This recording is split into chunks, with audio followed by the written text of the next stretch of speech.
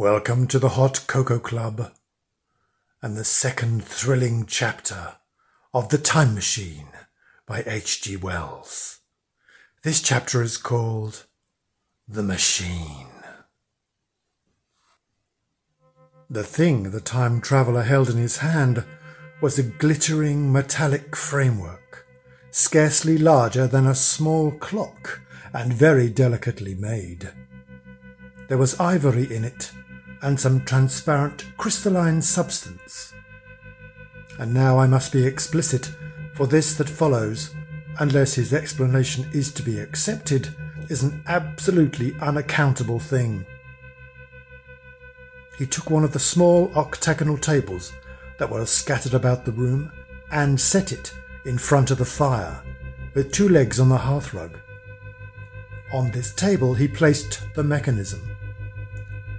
Then he drew up a chair and sat down. The only other object on the table was a small shaded lamp, the bright light of which fell upon the model. There were also perhaps a dozen candles about, 2 in brass candlesticks upon the mantel, and several in sconces, so that the room was brilliantly illuminated. I sat in a low armchair nearest the fire, and I drew this forward so as to be almost between the time traveller and the fireplace. Philby sat behind him, looking over his shoulder. The medical man and the provincial mayor watched him in profile from the right, the psychologist from the left. The very young man stood behind the psychologist. We were all on the alert.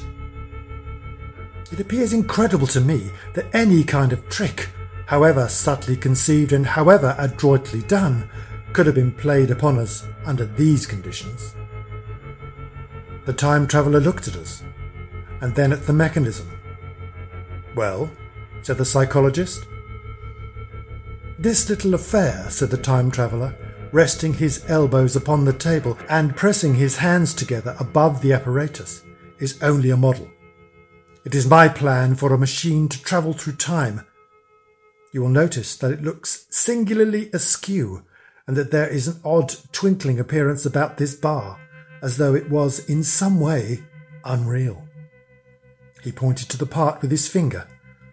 "Also, here is one little white lever, and here is another." The medical man got up out of his chair and peered into the thing. "It's beautifully made," he said. "It took 2 years to make," retorted the time traveller. Then we had all imitated the action of the medical man. He said, "Now I want you clearly to understand that this lever, being pressed over, sends the machine gliding into the future, and this other reverses the motion. This saddle represents the seat of a time traveller. Presently I am going to press the lever, and off the machine will go. It will vanish, pass into future time, and disappear. Have a good look at the thing. Look at the table too, and satisfy yourself there is no trickery. I don't want to waste this model and then be told I'm a quack." There was a minute's pause, perhaps. The psychologist seemed about to speak to me, but changed his mind. Then the time traveller put forth his finger towards the lever. "No," he said suddenly, "lend me your hand." And turning to the psychologist, he took that individual's hand in his own and told him to put out his forefinger, so that it was the psychologist himself who sent forth the model time machine on its interminable voyage. We all saw the lever turn. I am absolutely certain there was no trickery. There was a breath of wind, and the lamp flame jumped. One of the candles on the mantel was blown out, and the little machine suddenly swung around, became indistinct, was seen as a ghost for a second perhaps, as an eddy of faintly glittering brass and ivory, and it was gone, vanished. Save for the lamp, the table was bare. Everyone was silent for a minute. Then Philby said he was damned. The psychologist recovered from his stupor and suddenly looked under the table. At that the time traveller laughed cheerfully. "Well," he said, with a reminiscence of the psychologist. Then getting up, he went to the tobacco jar on the mantel, and with his back to us began to fill his pipe. We stared at each other. "Look here," said the medical man, "are you in earnest about this? Do you seriously believe that machine has travelled into time?" "Certainly," said the time traveller, stooping to light a spill at the fire. Then he turned, lighting his pipe, to look at the psychologist's face. The psychologist, to show that he was not unhinged, helped himself to a cigar and tried to light it uncut. "What is more, I have a big machine nearly finished in there." He indicated the laboratory.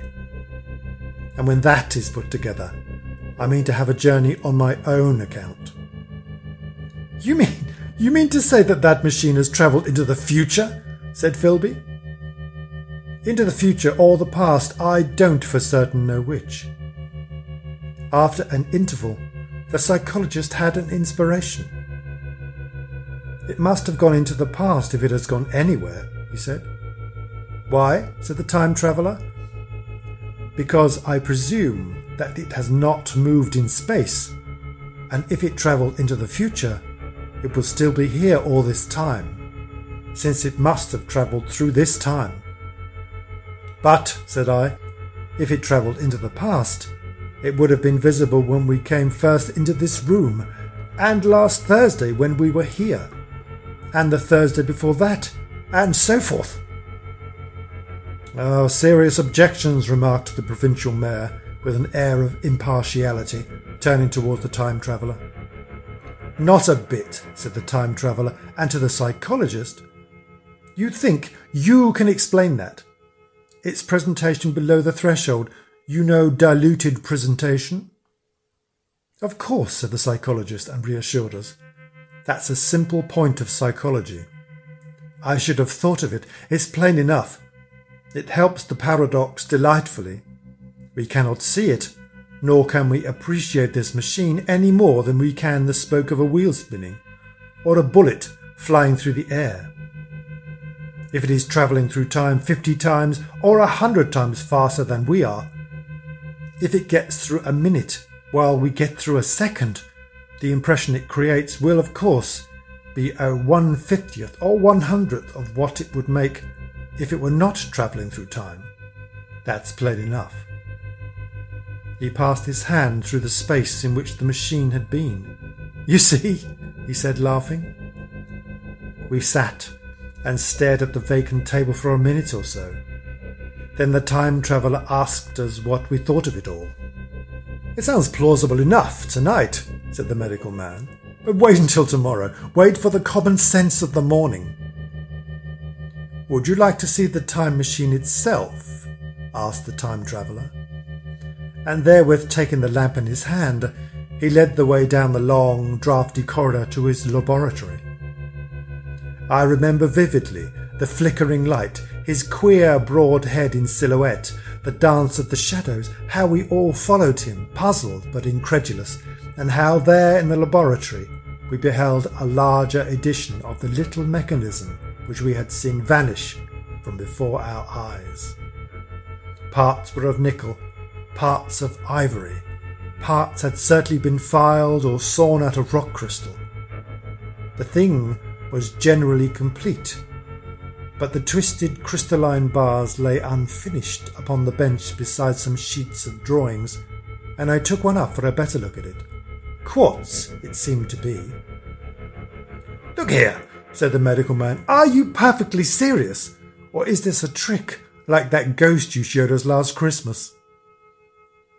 "Upon that machine," said the time traveller, holding the lamp aloft, "I intend to explore time. Is that plain? I was never more serious in my life." None of us quite knew how to take it. I caught Philby's eye over the shoulder of the medical man, and he winked at me solemnly. That was the end of Chapter 2 of The Time Machine by H.G. Wells. Join us again at the Hot Cocoa Club for Chapter 3 and the next thrilling instalment. Thank you. Goodbye.